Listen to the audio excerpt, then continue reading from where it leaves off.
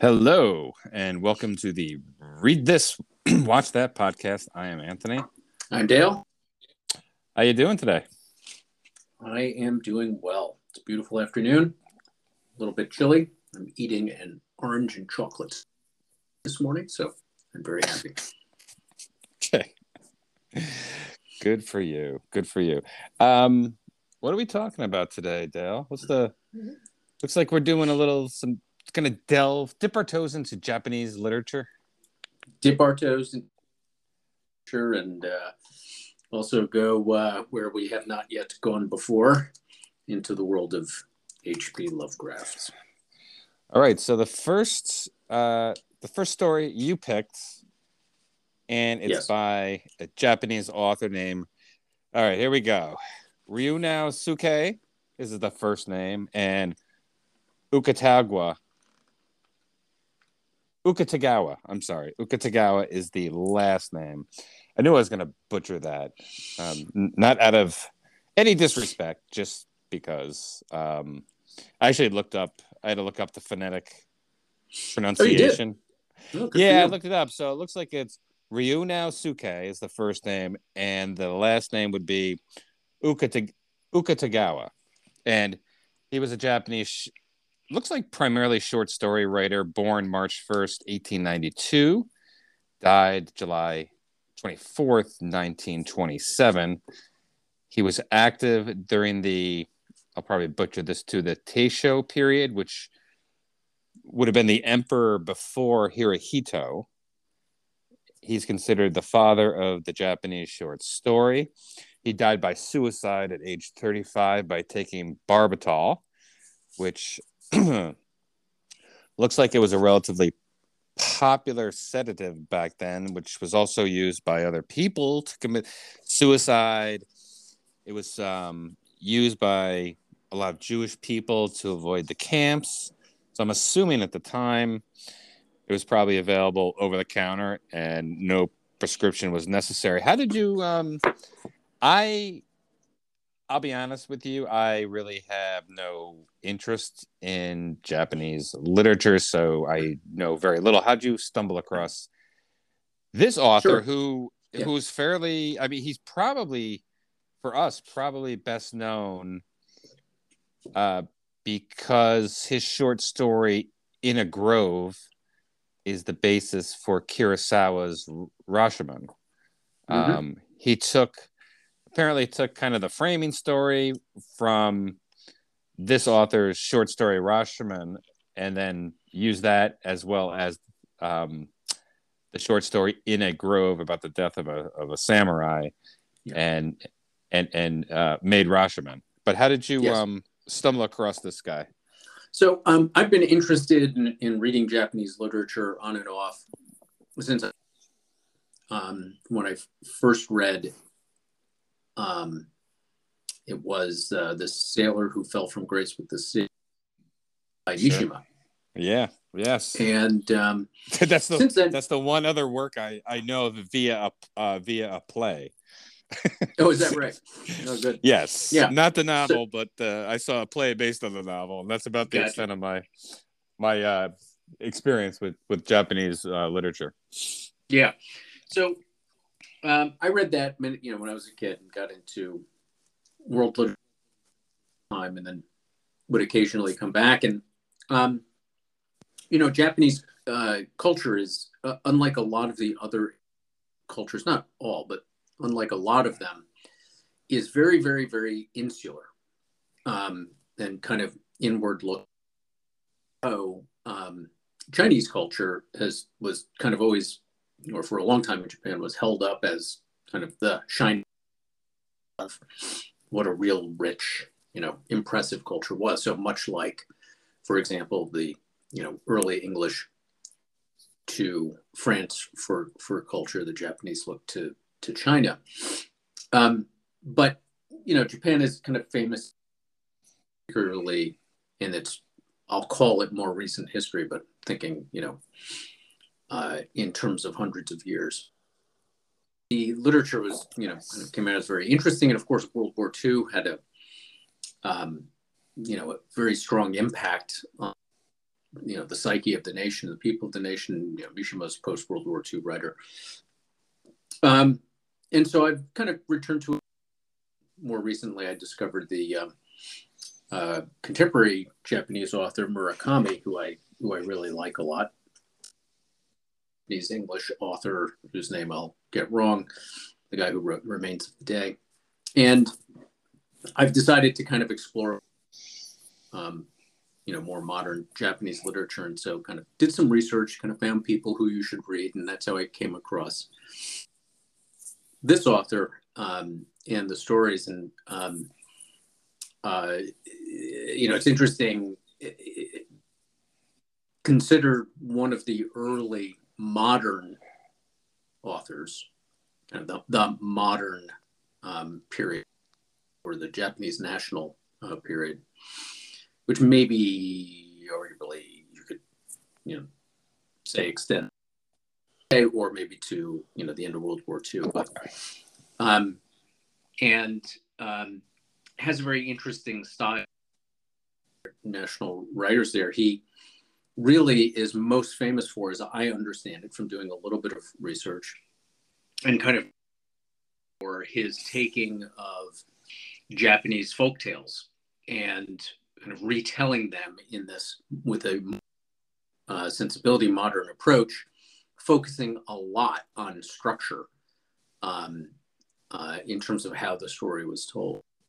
And so I got a book of some short stories, and this was one of them. And I thought it would be a good subject for our little podcast here. Yeah, he's an interesting guy. He apparently was really into writing and literature because he not only worked as a correspondent in China for a while, but he studied English literature when he was at the Tokyo Imperial University. So this looks like it was kind of a lifelong interest of his, and it also looks like he became interested in classical Chinese literature from an early age. So you described the society as insular.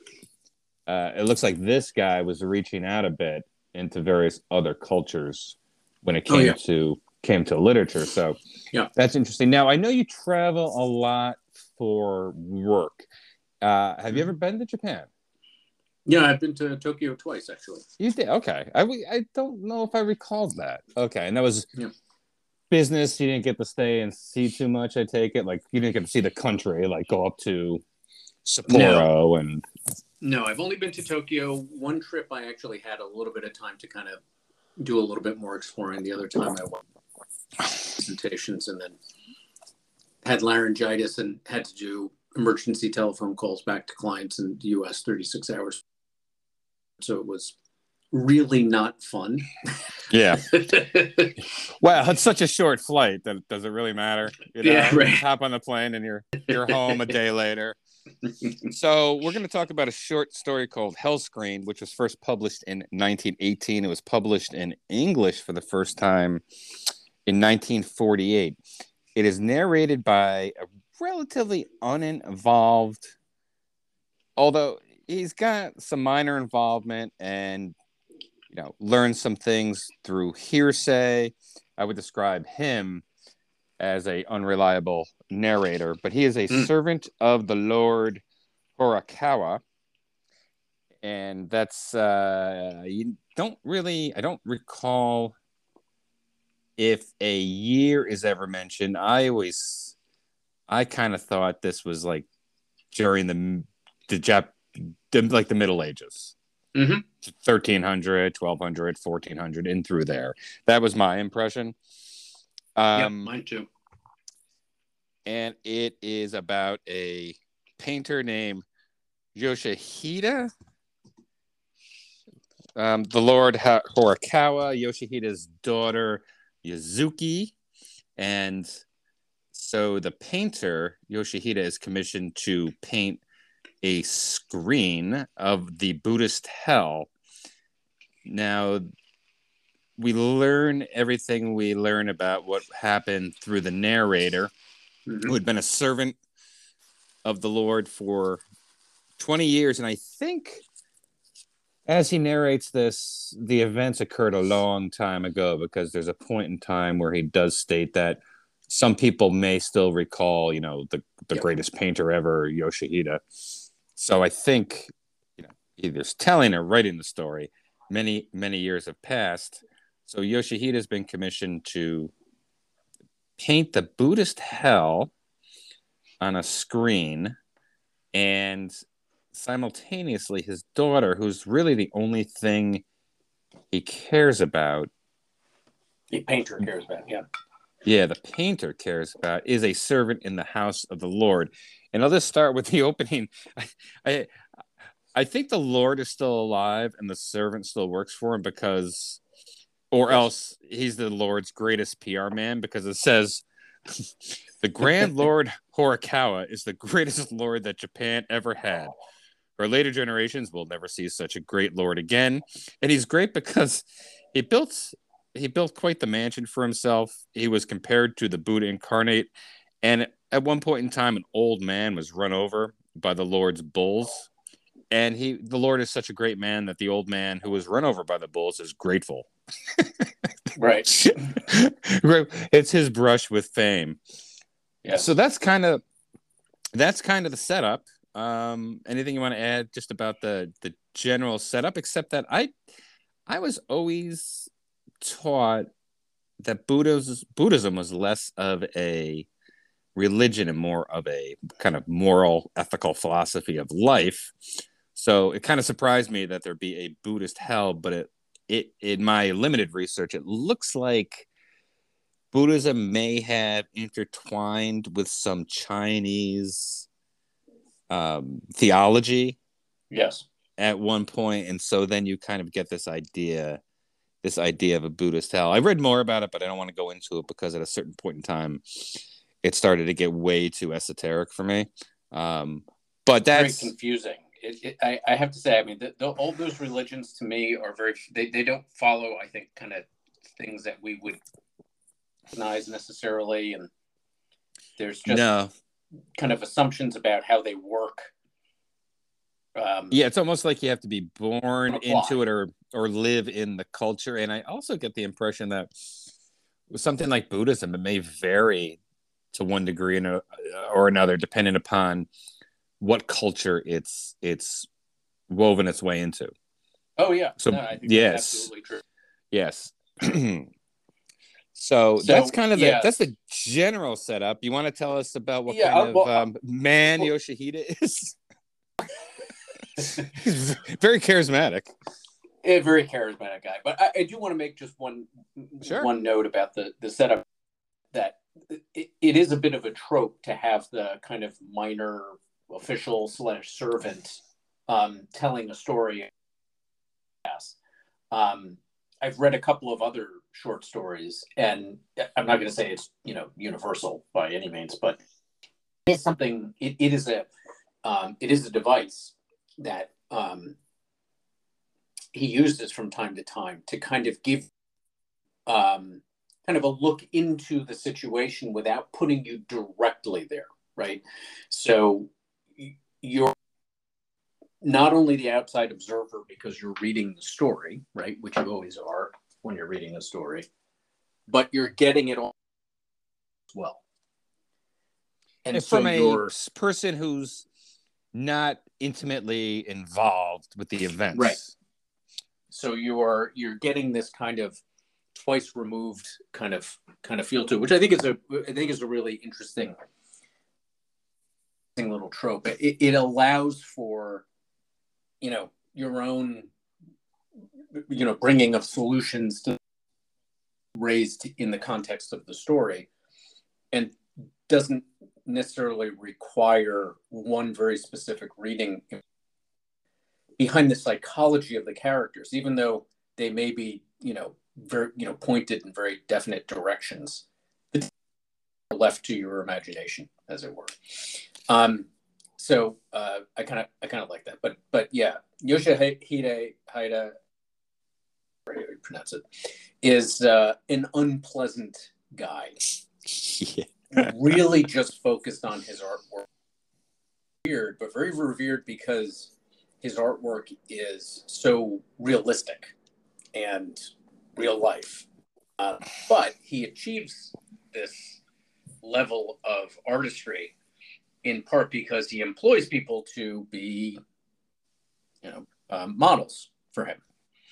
And that plays a very important, it's a very important in the core of the story, because he is asked by, right? He's asked by the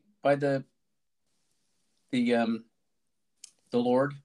He's commissioned by the Lord to do a hell screen, yes. Right, to do hell, which he agrees to do, and he works feverishly, and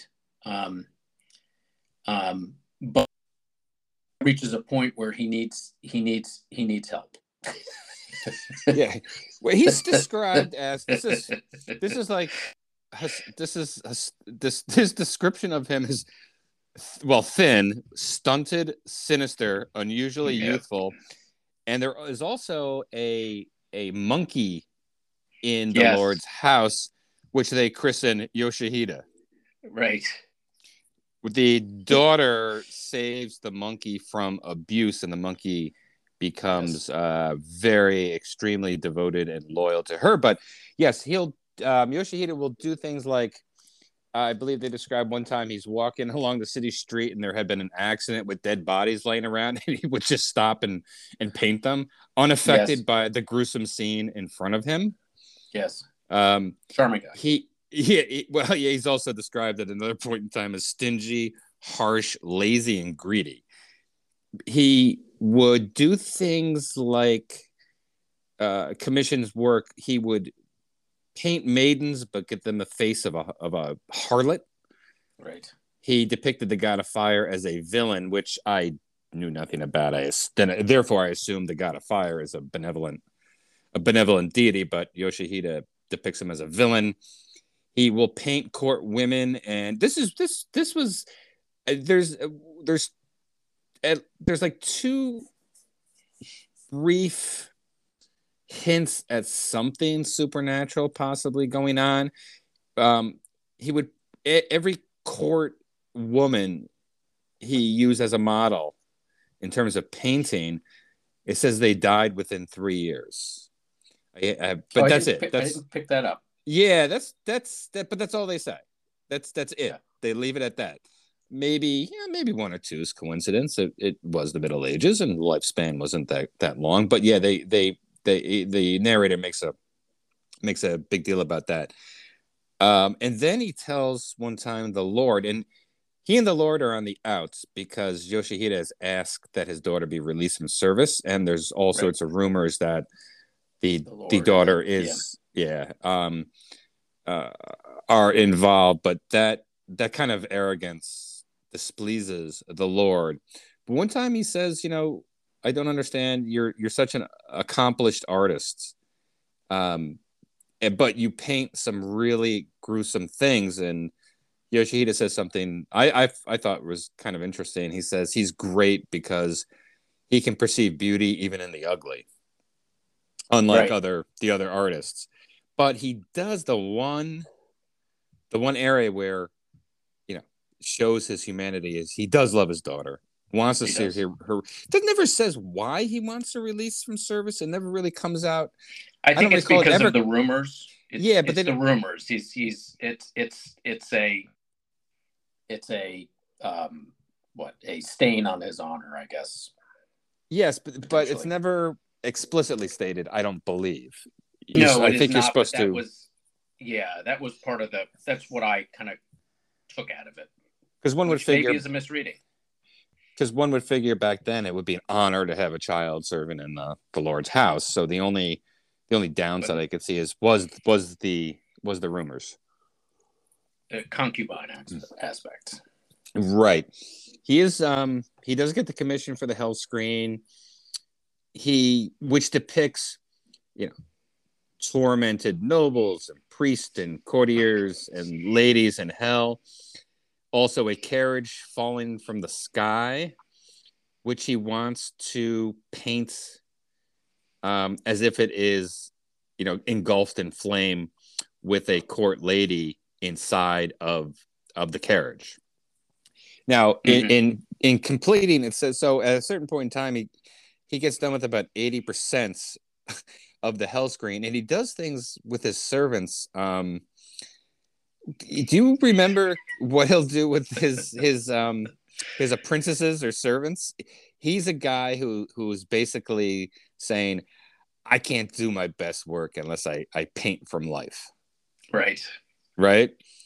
Do you remember a couple of things he did? I don't remember. I unfortunately read this a few weeks ago. Yeah, me too. Details if they're okay, so they're not as fresh for you either. But yeah, he does do. I think one of them was can't remember what it was in a dark in his. There was remember that was kind of creepy and I thought was kind of going in a Lovecraftian direction, but and it was just our painter being ridiculously obsessed with his artwork, needing to create the reality of whatever it was he was painting in order to be able to paint it accurately. I don't remember the details, but it was like late at night and it was dark in his studio and yeah, not good stuff. He puts a servant in chains and trusses him up so we can witness like the over the course of time, like the agony that it cost. Like his, right. And he just like asks him to do that and does it and just paints it. He has a servant attacked by a bird, so he can paint. Yes, that's right. That's what that looks like. Yes. Yeah. So, one of the problems he had was there just wasn't a lot of people applying to work at his studio. Models. Yeah, and these servants, even though they don't die, but they had dental, good and vision. But these servants don't die, but they are afraid they're going to die, and he's completely absorbed. Which is part of the point. I think that's part of the point too. Have the expressions on the people that are correct, right? Because he's got to be able to paint the emotion in the people, right? Yes, and exactly. That's the point, as it were. Yeah. While he's trying to finish the hell screen, there's also and I wanted to ask you about this. I didn't quite know what to make of it. There's a point in time where the Lord's son abuses the monkey, just as like throwing stuff at it at one point, and Yoshihida's daughter comes out and says, "Well, why are you doing that?" Yeah. Basically says, "Why are you punching down? You're a lord. It's a monkey," and shames him. And all the other people kind of take the monkey as almost like a mascot, and even the Lord's privileged son lays off the monkey, and as actually instance or two is quite nice to the monkey. The monkey becomes totally devoted to her, but one night the monkey comes out in the hallway and he finds the narrator's servant and essentially drags the narrator's servant into the daughter's chambers, and there's a shadowy figure that kind of leaves the chambers, and she comes out looking like she had been, I think they use the word assaulted. Yes. And they never say it's the Lord. They never say it's anybody. They don't. Yeah. That's what you learn. And the monkey acts grateful towards the narrator / servant. Yeah. But that's all you get. I'm not saying you need to get more. I'm just saying it's interesting that then some people later on said it was the Lord, but that's insane. That's crazy. It was the greatest Lord ever, and that's all. That's all slanderous material. But they never. That's all you get. It's kind of interesting.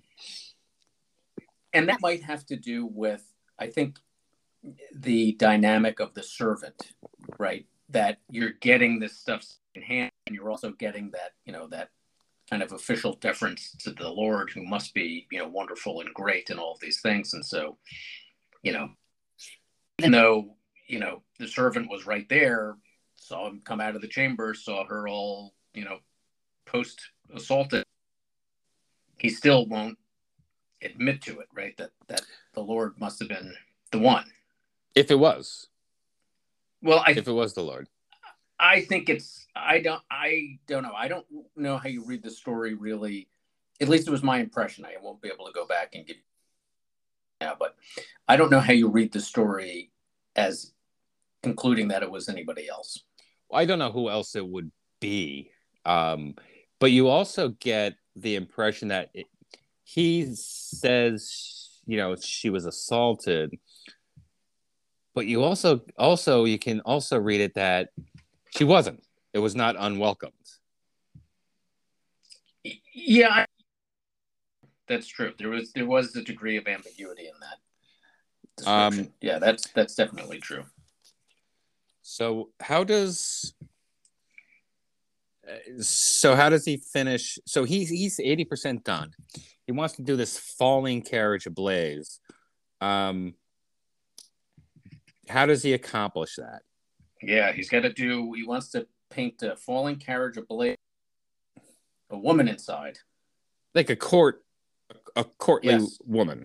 So he needs a model. He needs to create so he needs to create a burning carriage with a woman inside. And it says, okay, I'll do it. It's a little more ambiguous. It's a little more, because he's such a great guy, and Japan will never see such a great lord again. He approaches the Lord and says, I paint from life, and it's really hard to do all this without an actual model in front of me.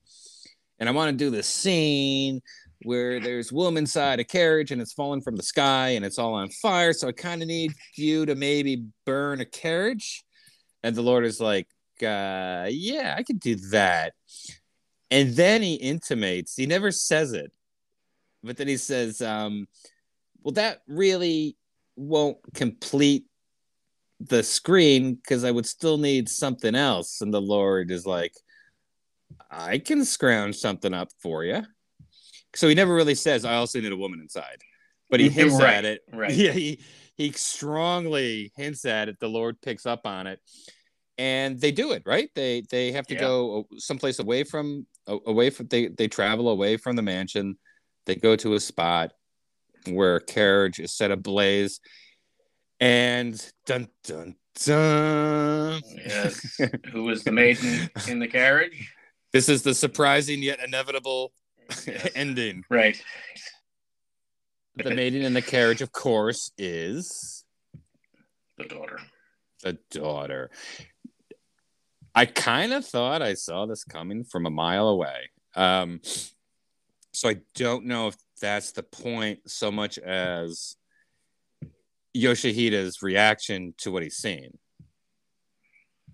Yeah. If you recall, which is at first he's appalled, but then as it goes on and on and on, he's seeing what he needs to finish the screen and almost becomes like entranced with what he's watching and kind of digs it. As the artist part of him, it's like, this is what I needed. Now I can go finish the hell screen. It's really kind of, I don't know enough about this, but I'm wondering if it's this writer's, this is something that makes this writer memorable, if it is kind of something within, because I read a little bit about Japanese literature that, it adds, the Aristotelian model is 3 acts. You got the thesis, the antithesis, and synthesis. The Japanese model tends to add a twist or a turn along the way. And I think I can envision the Western version of this is all you get is the father's anguish. It's not what I meant. Almost like a Twilight Zone ending.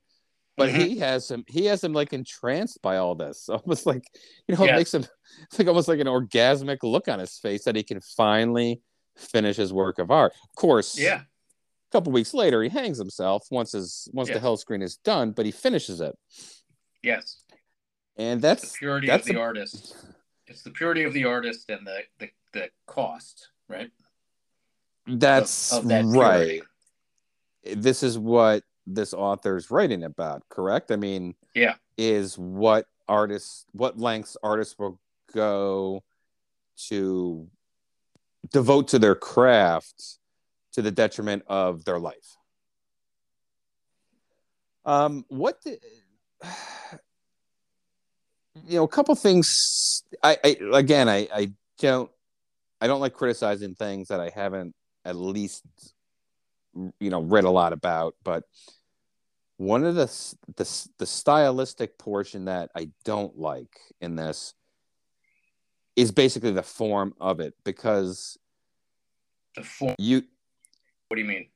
I don't. This reminds me of Sleepy Hollow in the fact that you get a narrator, but you're never in the. And this is kind of a modern thing that I'm used to. But you get the third person, not omniscient, but you get the third person narrative.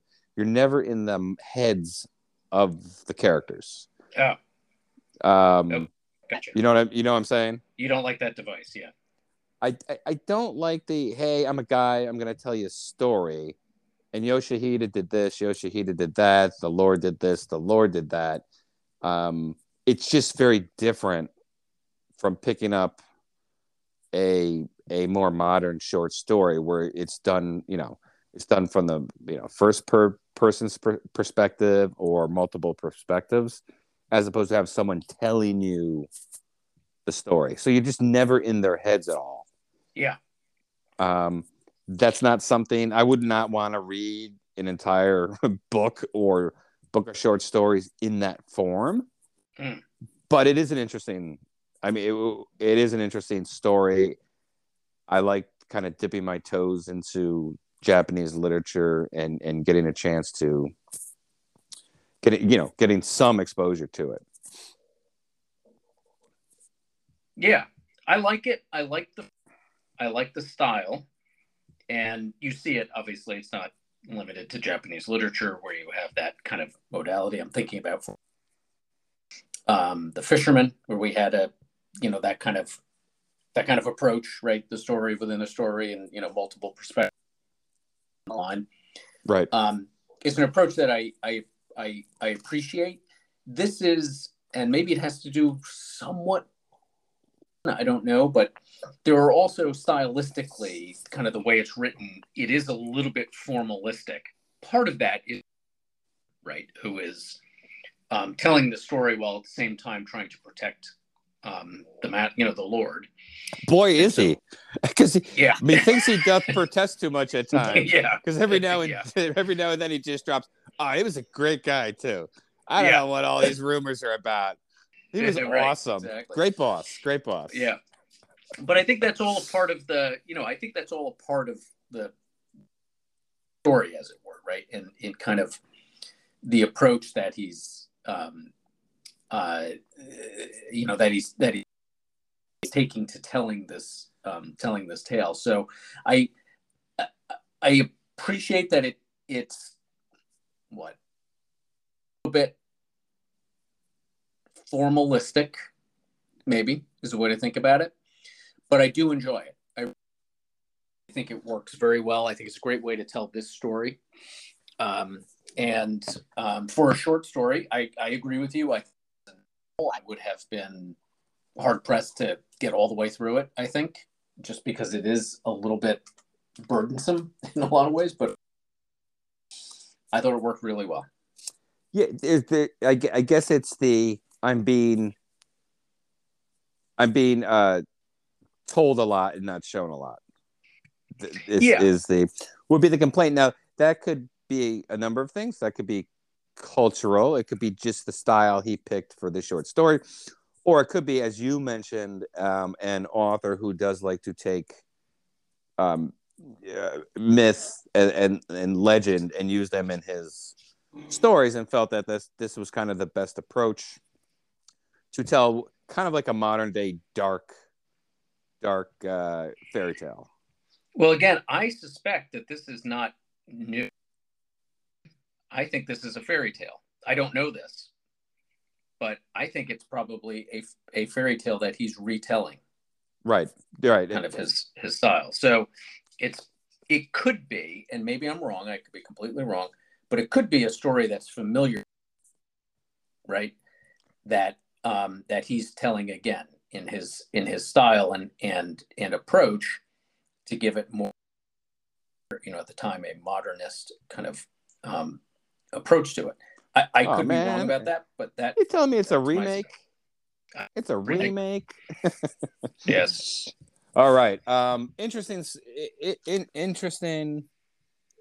read, and really interesting guy. The author was reading about him was quite interesting. Yeah, Murakami ranks him one of the 10 great authors of that era. Yeah, he definitely seems to be a heavy hitter. Yeah. And like I said, my only exposure to kind of Japanese written culture was the play version of The Sailor Who Fell from Grace with the Sea, which I don't really remember all that well. All I do remember is enjoying it, but I couldn't tell you anything about it. We didn't think this could be an entire podcast, and you didn't think it could be an entire podcast, and you're right. So I looked for something that it was kind of sort of, similar vein in a way, but a lot different, but definitely more fun in the same vein as what an artist will do for his art. And that was the 1927 short story that appeared in the October issue of Weird Tales, Pickman's Model by Howard Phillips Lovecraft. This interesting. It published within 10 years of Hellscream. It was, and we know Lovecraft did not read Hellscream. No. I'm not suggesting. Right? Yeah. I'm not suggesting that at all. But just the same theme. Conceit, is utilized in two stories from roughly the same period. It's the same conceit, except Pickman's Model I would put as one of Lovecraft's, just a pulp story. Yeah. This is for the pulp magazines.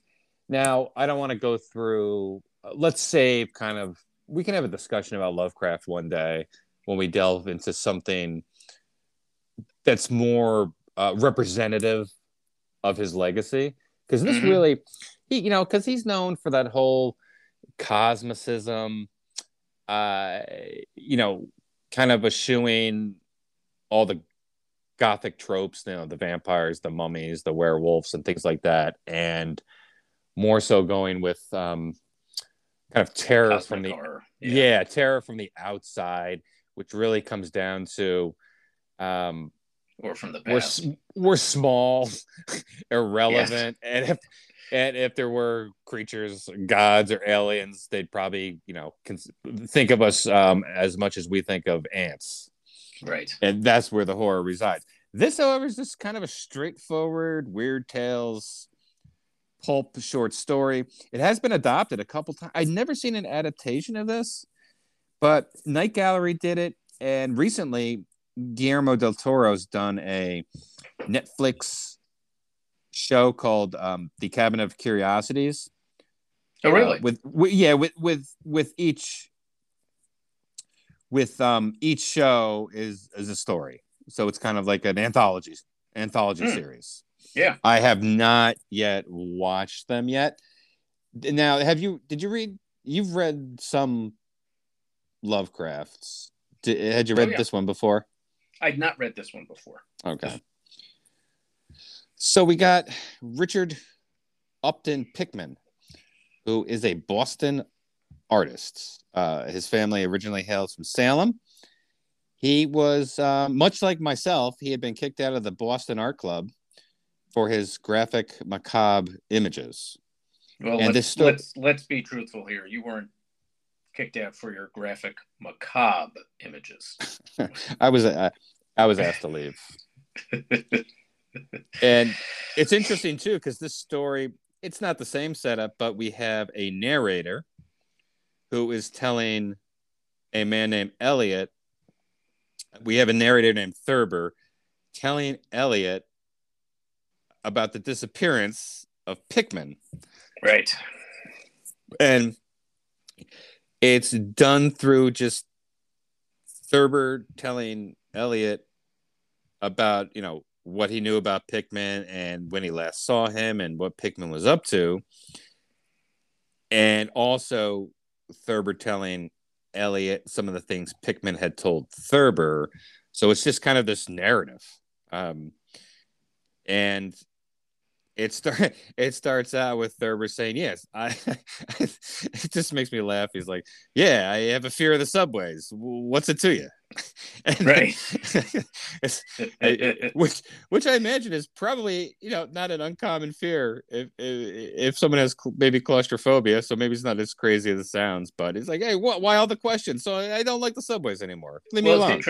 It's interesting. I was thinking about this when I was reading this story, and that kind of notion of that, I'm just 27 or whatever it was, and I'm fear of the underground. I remember reading at some point a short story by somebody, I don't remember who it was, and this was years ago. I don't remember any of the details of it, but it was of the pilot of a plane who flew to the astounding height of 15,000 feet or something like that above the clouds, and came across monsters that lived amongst the clouds. And it's an interesting, if you cast yourself back into that age, who knows what's underground, right? Oh, I don't. As a normal person, right? You would automatically be, I don't know about digging down there. That may not be a good idea because we don't know what we're gonna come. I mean, it just makes a bit nervous because, there's no sonar, right, that you can use, or radar that you can use, or other imaging devices to kind of see what's down there before you dig. You dig and see what's there. And, right. And in everyday life, I could see that just being a little bit nerve-wracking in and of itself. I wouldn't, I'm not terribly squeamish at all, but if I would not want to walk through a subway tunnel for any great distance in the dark, you know what I mean? And it's just almost like the primal lizard part of the brain, right? Kind of looking over your shoulder, you hear something, the rats, and it's wet. There's ooze, there's rats and stuff like that. So, Thurber's telling Elliot about what he knows about Pickman and Pickman's disappearance. So Pickman's you get the impression he's this Boston Brahmin, although the family is originally from Salem, who is an artist, but he paints really, really macabre subjects. And he starts to fall out with his other friends and artist friends mostly over what he's painting. No one wants to get too close to Pickman after a while, because they just think he's he's getting really, really weird. They do note, though, that his 4 times great grandmother was hanged by Cotton Mather. Right. And so, which, we can get back to that. And he tells, so I'm just trying to, so Pickman tells Thurber, who is the narrator, who is also writing a book on weird art. And that's the term he uses, weird art. Yes. That, I gotta paint this stuff. Like, it can't be all, flowers and daffodils. I want to kind of get down to some of this really macabre stuff. And Thurber kind of compares his work to like a guy named Henry Fuseli, Gustave Doré, Sidney Syme, and Goya. Yeah, Doré, by the way, I have a Doré illustrated version of the Rime of the Ancient. Oh, that's fairly well known. That's interesting. Yeah, they painted. I had to look up most of them in terms of what he meant. Yeah, they did some fairly weird things for the time. Only and I don't know how to pronounce his name, Sidney Syme or Simi. he lived into the 1940s. All these other artists were, 17 into the 1800 type of guys. Yeah. But Goya, Goya, you could see that Goya has that one painting about with Saturn devouring his children. That must have been pretty outrageous for the time. Yes. That is. It's pretty outrageous now. Yeah, but so he says, "Hey, listen, I'm talking to Pickman, and eventually Pickman's telling me, Pickman's telling him, I'm gonna go, really kind of macabre, and I also got a place in the North End where I paint because I really want to get into it, and that's that at the time is the slum, inhabited by, it looks like mostly even back then Italian immigrants. Yep. But it's supposed to be a bad part of town, and Pickman gets an apartment there. And feel free to jump in at any time, but I just have to say this. Pickman says, "Yeah, I got to go where it's really nasty because not everything is appropriate." He doesn't say Beacon Hill, but not everything is appropriate for places like Beacon Hill. I really want to get down in the mud, and the North End's the place to do it. He says, not more than 3 Nordic men have seen my apartment, and I'm one of them. Leave it to Lovecraft, right? He's just gotta go. So, no, I love it. All I can picture is like Dag Hammarskjöld saw it. Yeah. Sven Olensen was there. Leif Erikson. Jesus, this guy. But we can talk more about. Well, he picks the North End also because it is the old part, right? It is. So the notion is that there are things here, spaces here, that are the oldest part of the town. oldest part of town, right? Exactly. Because he does mention, you just don't have the memories in Back Bay, which is interesting because it wasn't all that long before that. Back Bay was a bay, and they pretty much filled it in. Right. So compared to the North End, it was a relatively new neighborhood. So he says, "Hey," he tells Pickman, says to Thurber, "Hey, I'll show you. You want to go?" And Thurber's into it. Yeah. He can't help himself. So they go to the North End, and he doesn't have. Thurber has no idea where he is. He says, "We pass Greenhouse Street, but we go past Constitutional Wharf, but we take a left and a right, and it's the dirtiest, oldest alleyway in this, I've ever seen." But what is Pickman painting? Pickman is painting where?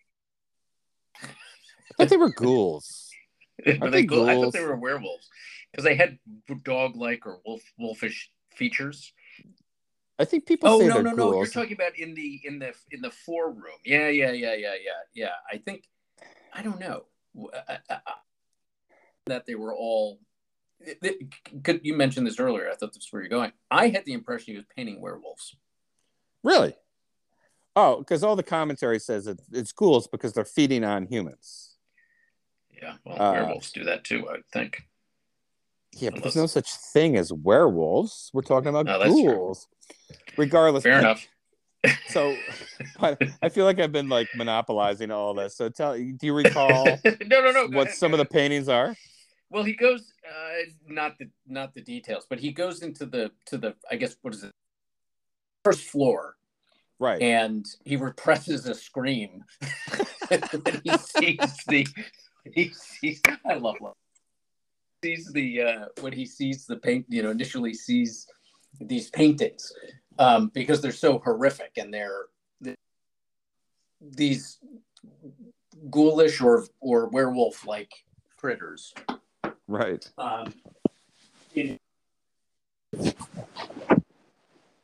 Foulness. And it really, but it's kind of like the appetizer because then he gets taken down. I can't remember. Oh, sorry to interrupt. Your sound quality is really bad. Oh, sorry. Is this any better? Getting a lot of stuff. Better. I'll not move. Maybe that'll help. But I can't remember he gets invited down into the basement. I don't know whether there was a conceit or whether it was just, oh, there's more stuff down here. What's the studio? That's where his current modern work is. Oh, okay, right. So they go down to the studio. They kind of go by an old well, and pass through that room or through that hallway with this well in it, and go into the studio. And this time he can't repress the scream, but he sees, which is a painting of one of these ghoul-like / werewolf creatures, except one that is more horrible, formed, and gargantuan than anything that he's seen, and it's eating a baby. Yeah, so I don't know if that one's eating a baby, but boy, getting a lot of movement and feedback from your end. Really? Yeah. Let me try one thing. That's better. That's better? That's better. Yeah, it's perfect. Okay. Sorry. Yeah, so everyone says they're ghouls. I'll tell you why, because werewolves, full moon, don't exist. Once a month type of thing. But these creatures, he sees one is there's a group of these things. And you're right, though, they are kind of dog-like in the facial features, but they're standing around eating something, presumably a dead human. But in the group of these creatures is like a little human kid. And then that's right. Sorry, yes. And then there's the picture of the Puritan family, where every person in the family, it's like a 1600s inside a Puritan home, sitting down to eat, saying grace or whatever, and all the family members look angelic, except there's one that looks like one of these dog creatures, like they like they replaced them. Yes. And so you're supposed to get the impression that I forgot the body snatcher element. Yeah, the creatures become this through, I think, devouring people slowly, because they also mentioned that, I think Thurber mentions that Pickman had physically seemed to have changed. Yes, that's right. But so they go into the his where he is actually working on a current painting. There's a photograph in the upper left-hand corner of this huge canvas, and he's that's a photo. Pickman says that's a photo I use for background stuff rather than running out and painting background all the time, because a lot of the scenes are done in cemeteries, like Copp's Hill, Burying Ground, and all these places. And then there is and I think it's important to note how Thurber just describes the realism of everything. Yes. Some artists can paint, but this was no trick. This was no shadow, no lighting. There was something innate in this guy. He was brilliant that he could paint and show such realism of these like evil creatures. And that's kind of like, he emphasizes that over and over again. But there's paintings like, it shows these creatures emerging from a subway tunnel to go kind of feed on someone. There is the picture he has of the Puritan family. And my favorite, though, is and this is why I think, even though this was, a pulp horror story, that this is really very tongue-in-cheek, was the one painting that showed a bunch of these creatures standing around looking at a well-known Boston tourism guide that says Longfellow, Lowell, and Holmes are buried in Mount Auburn Cemetery, and the creatures are laughing. like they're not really buried there because they ate them. Right. And just I don't if this supposed to be scary or not, but I just started laughing. Like, this is like a comedy? Because there is one point while Pickman is explaining his latest work to Thurber, they hear something in the other room where the well is. And Pickman goes into the room, closes the door, and you hear kind of like boxes falling, things getting smashed, and then a pistol shot or two, yes, and then Pickman comes back in the room, kind of like, damn rats, right. It was like a Abbott and Costello scene. That did make me the painting you described it making me laugh, but that made me laugh because I was reading it and I was kind of like, oh, this is kind of creepy, and then all that stuff, I was kind of like, wait a minute. I know, you think crash, bang, smash, and he just comes in. You picture him coming back into the room, straightening his tie. He's kind of putting the gun back. Yeah, it's just rats. Well, but it spooks Thurber so much that he had been about to look at the photograph, but all this unfolded, and they run out of there. They get out of there. They go back home, and that's the last time he sees Pickman. And then we learn why. I thought he did look at the photograph. He looks at it at the very end when he's home. Oh, because he's inadvertently. That's right. Yes. He inadvertently took it because the commotion occurs. And as he was kind of flipping it up, and he all the commotion, he kind of stuck it part of his reaction to everything that was going on. Right. Yes. They leave. He's back home. He doesn't see Pickman again. But then he tells Elliot why the creatures look so realistic. And he says, it was the photograph. They were painted from life. Painted from life. Dun, dun, dun. Yes. I love too. At one point, Thurber tells Elliot, I'm not squeamish or anything. I'm what the common man would call hard-boiled. Yes. and you knew me in France. You know I was in the shit in France. You saw me in action. Yeah. And I don't know if I guess we're supposed to think that Thurber is really this like tough guy. So when he screams at the painting, that that's how horrific the paintings are. That this tough guy scream, but part of me wonders is Thurber overcompensating with they call me hard boiled. I was in France, And you find out later on, it was 1910, you were just like Jagcore in the back lines. Come on, you weren't in the trenches. But I like this story. It's a quick hit. It's not indicative of, I think, what people think of when they think of Lovecraft. It's completely, you see the ending a mile away. You see the ending a mile away. It is typical of kind of a lot of the tropes that he uses, right? Here's a story from somebody who had a friend who went crazy because he uncovered, evil darkness from the cosmos, right? Kind of thing. It's a a set of plot devices. I love the idea, right? That kind of twist, which is, it's not a painting, it's from right, kind of thing. I like those little twists.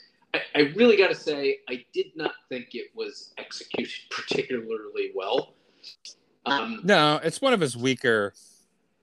Yeah, I have problems with a lot of his stuff, and this is, I think, one of the weaker ones, but it's accessible. Yeah. It's absolutely accessible, short read, much shorter than Hellscreen. There is a certain degree of pleasure in reading those Lovecraft stories because of the descriptions of it's almost like I guess it's the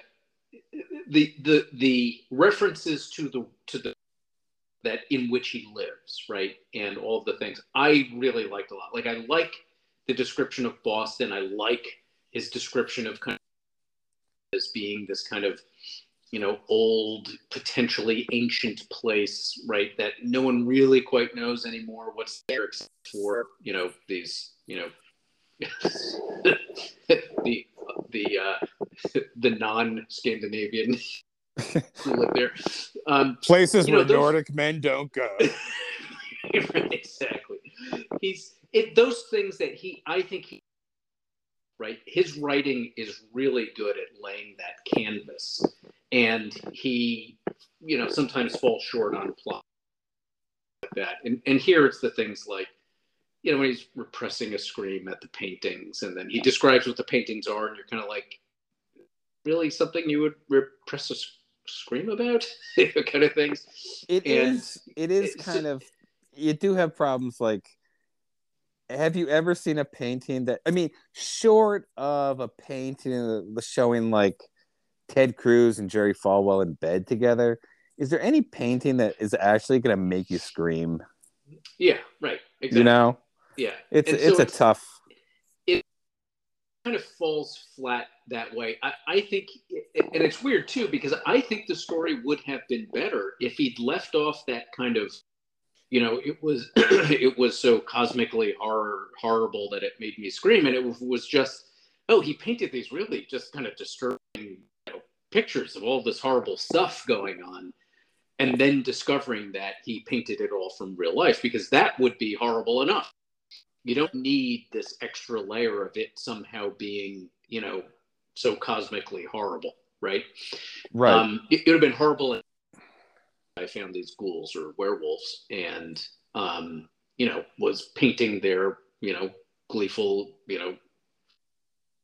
torment of humankind from real life.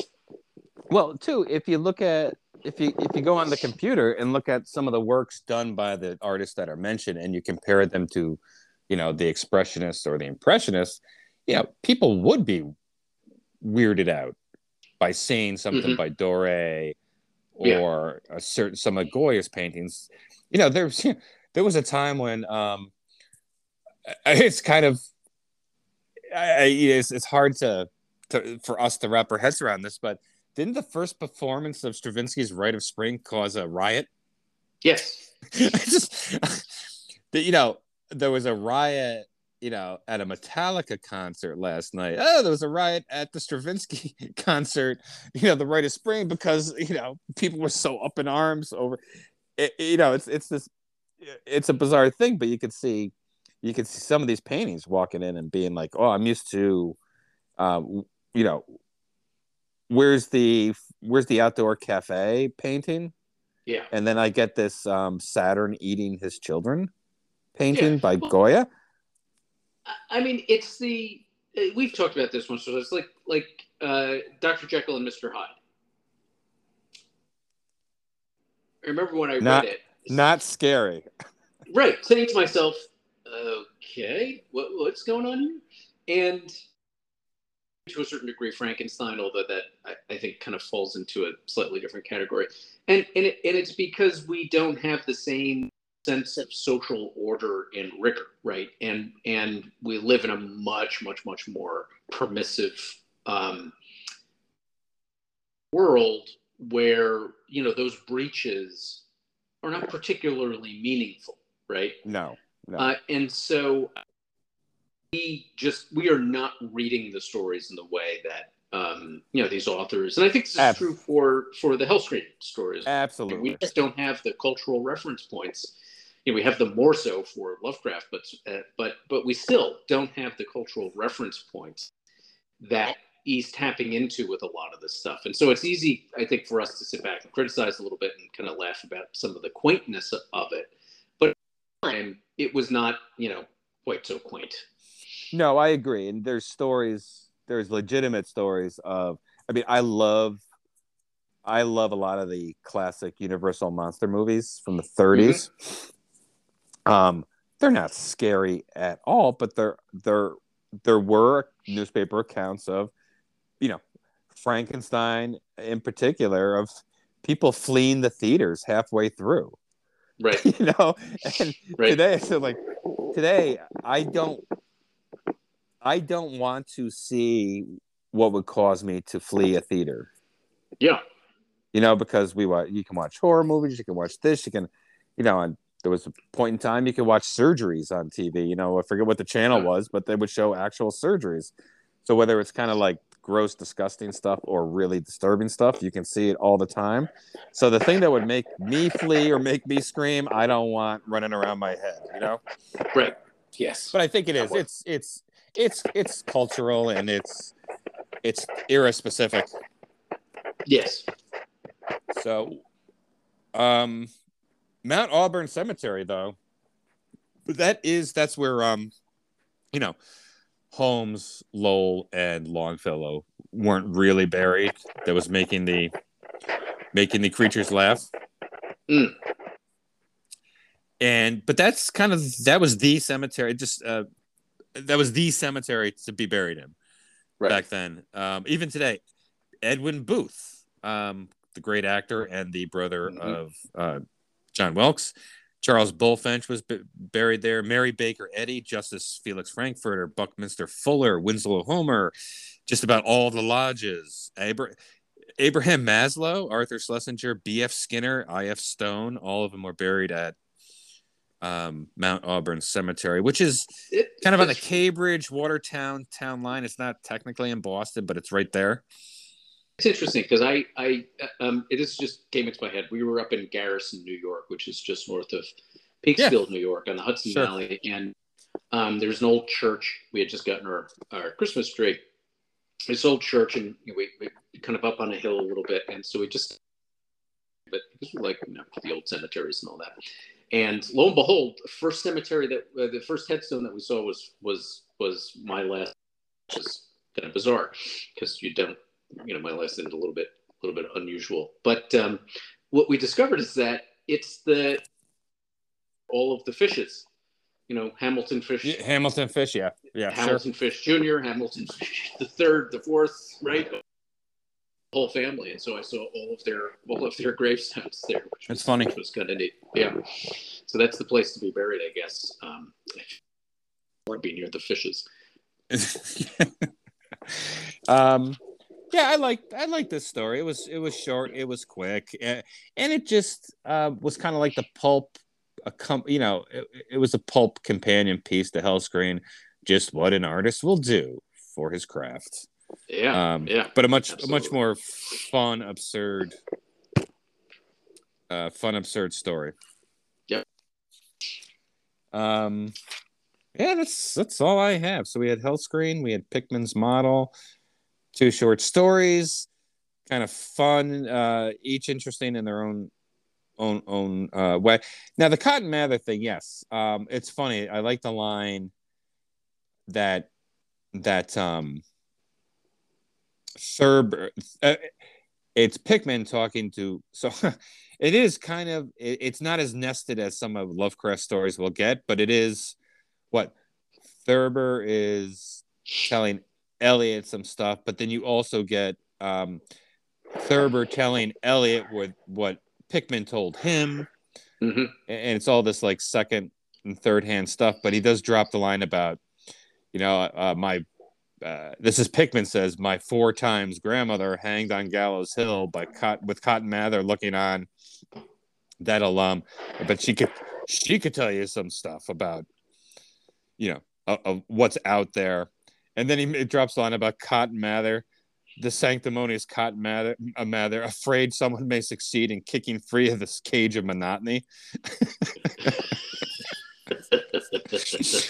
And the one line I did like was he says, I could show you the house Mather lived in, and I can show you one he was afraid to go in.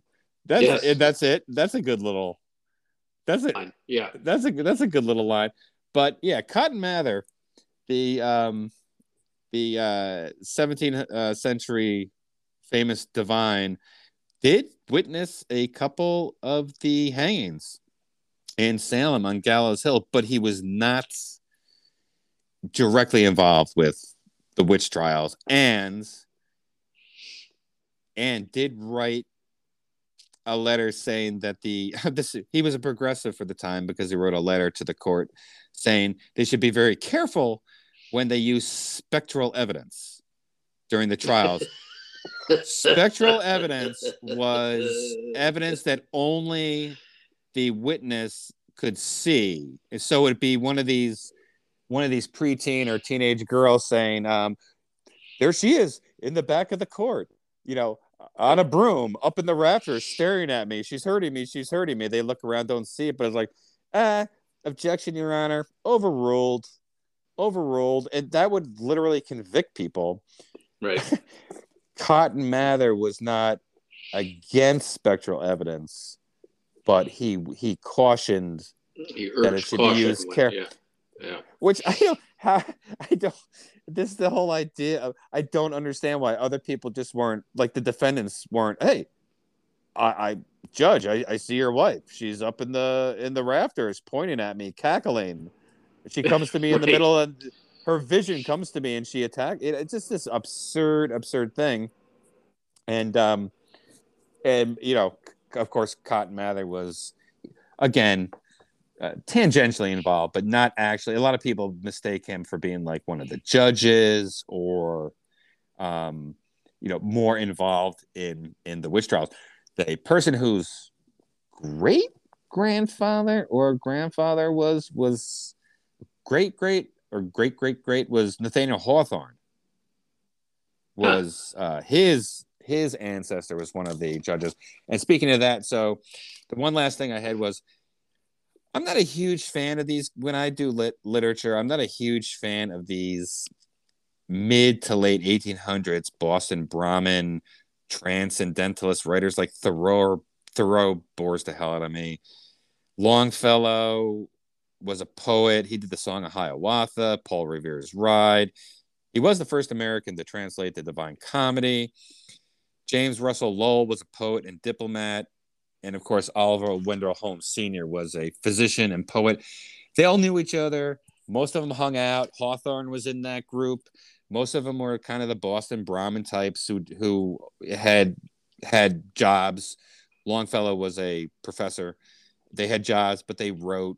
Not really a big fan of that type of stuff, but interesting group at an interesting time. Yeah, that's about all I have.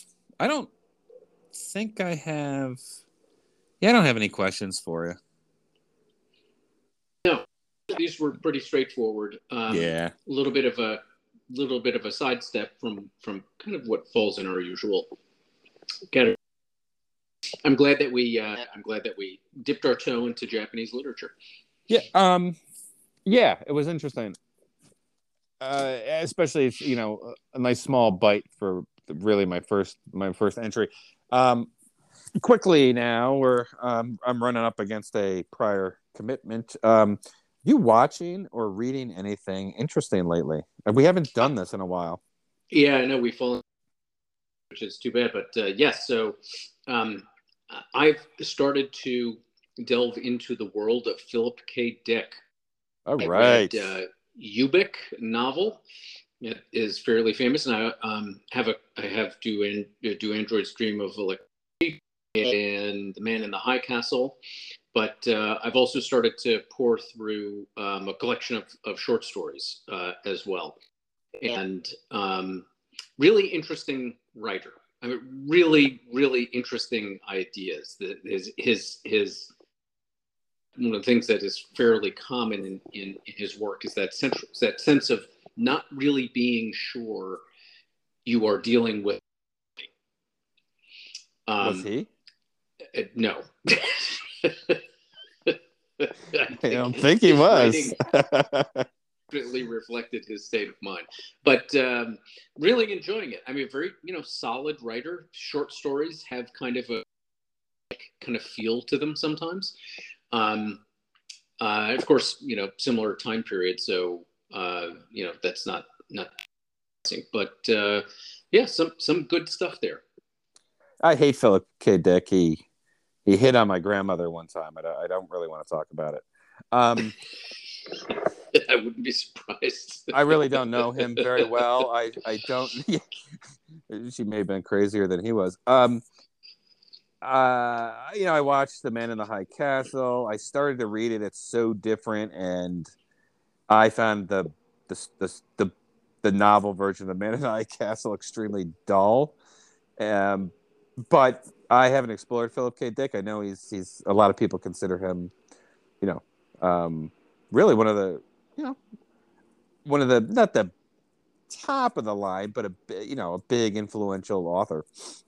I think he's influential because of his ideas and kind of Yes. the central themes that he works. Very interesting sometimes. I have not. I've been really lazy since Christmas time. I've been rewatching some things. Nothing I really want to talk. I've been watching a series called Suits about.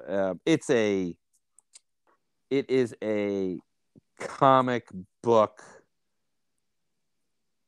show about a New York City law firm. I mean, I think a lot of it is supposed to be over the top and tongue in cheek. It is over the top, but nonetheless entertaining for some kind of mindless, disposable entertainment.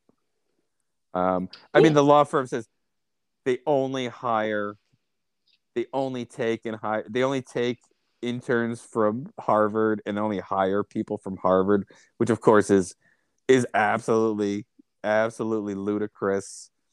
They get a case in and they're having a deposition about 10 minutes later.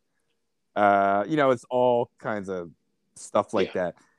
But some of it is kind of tongue in cheek. It kind of knows what it is. It's not trying to be a realistic picture of law firm life, and no one would really want to see. I, for law one, firm life. Yeah, yeah. Being a partner in a New York law, in a international law firm, boring. You can't. As all get up. Well, and I'm a litigator, and everyone thinks that's exciting. And if I did a 5-episode series of what it's like to be a litigator, 4.5 would be paperwork. Yeah. So, but if you go into it thinking that it's just over the top, kind of entertaining nonsense, it's fine. It's fine. And good background stuff. I'm on season 2 already, and there's episodes I probably missed 50 or 60% of these episodes, but I can go straight to the next one, and I'm really not missing out on anything. Right. But that's kind of the show I'm watching now while I search for something that may have a little more meat on the bone. All right, man. That's it. That's all I have. I'm not sure what we're going to do next week. We've got to find a movie. I think I would like to pick the movie. You would like to pick the movie? I would like to pick the movie. Okay. Didn't you pick the last movie? I don't know. What was the last? Was the last Big one Trouble Big Trouble in Little China? Yeah. Then go ahead and do your. I'm sorry. Don't do your worst. Is I'm sure. I'm going to revisit Summer School. I want to revisit Summer School. I think it's worthy of a second episode. Night of the Comet in 3 parts. I'll think of something. We'll do something. All right, man. Right. Have a good one. Thanks, you too. Signing off.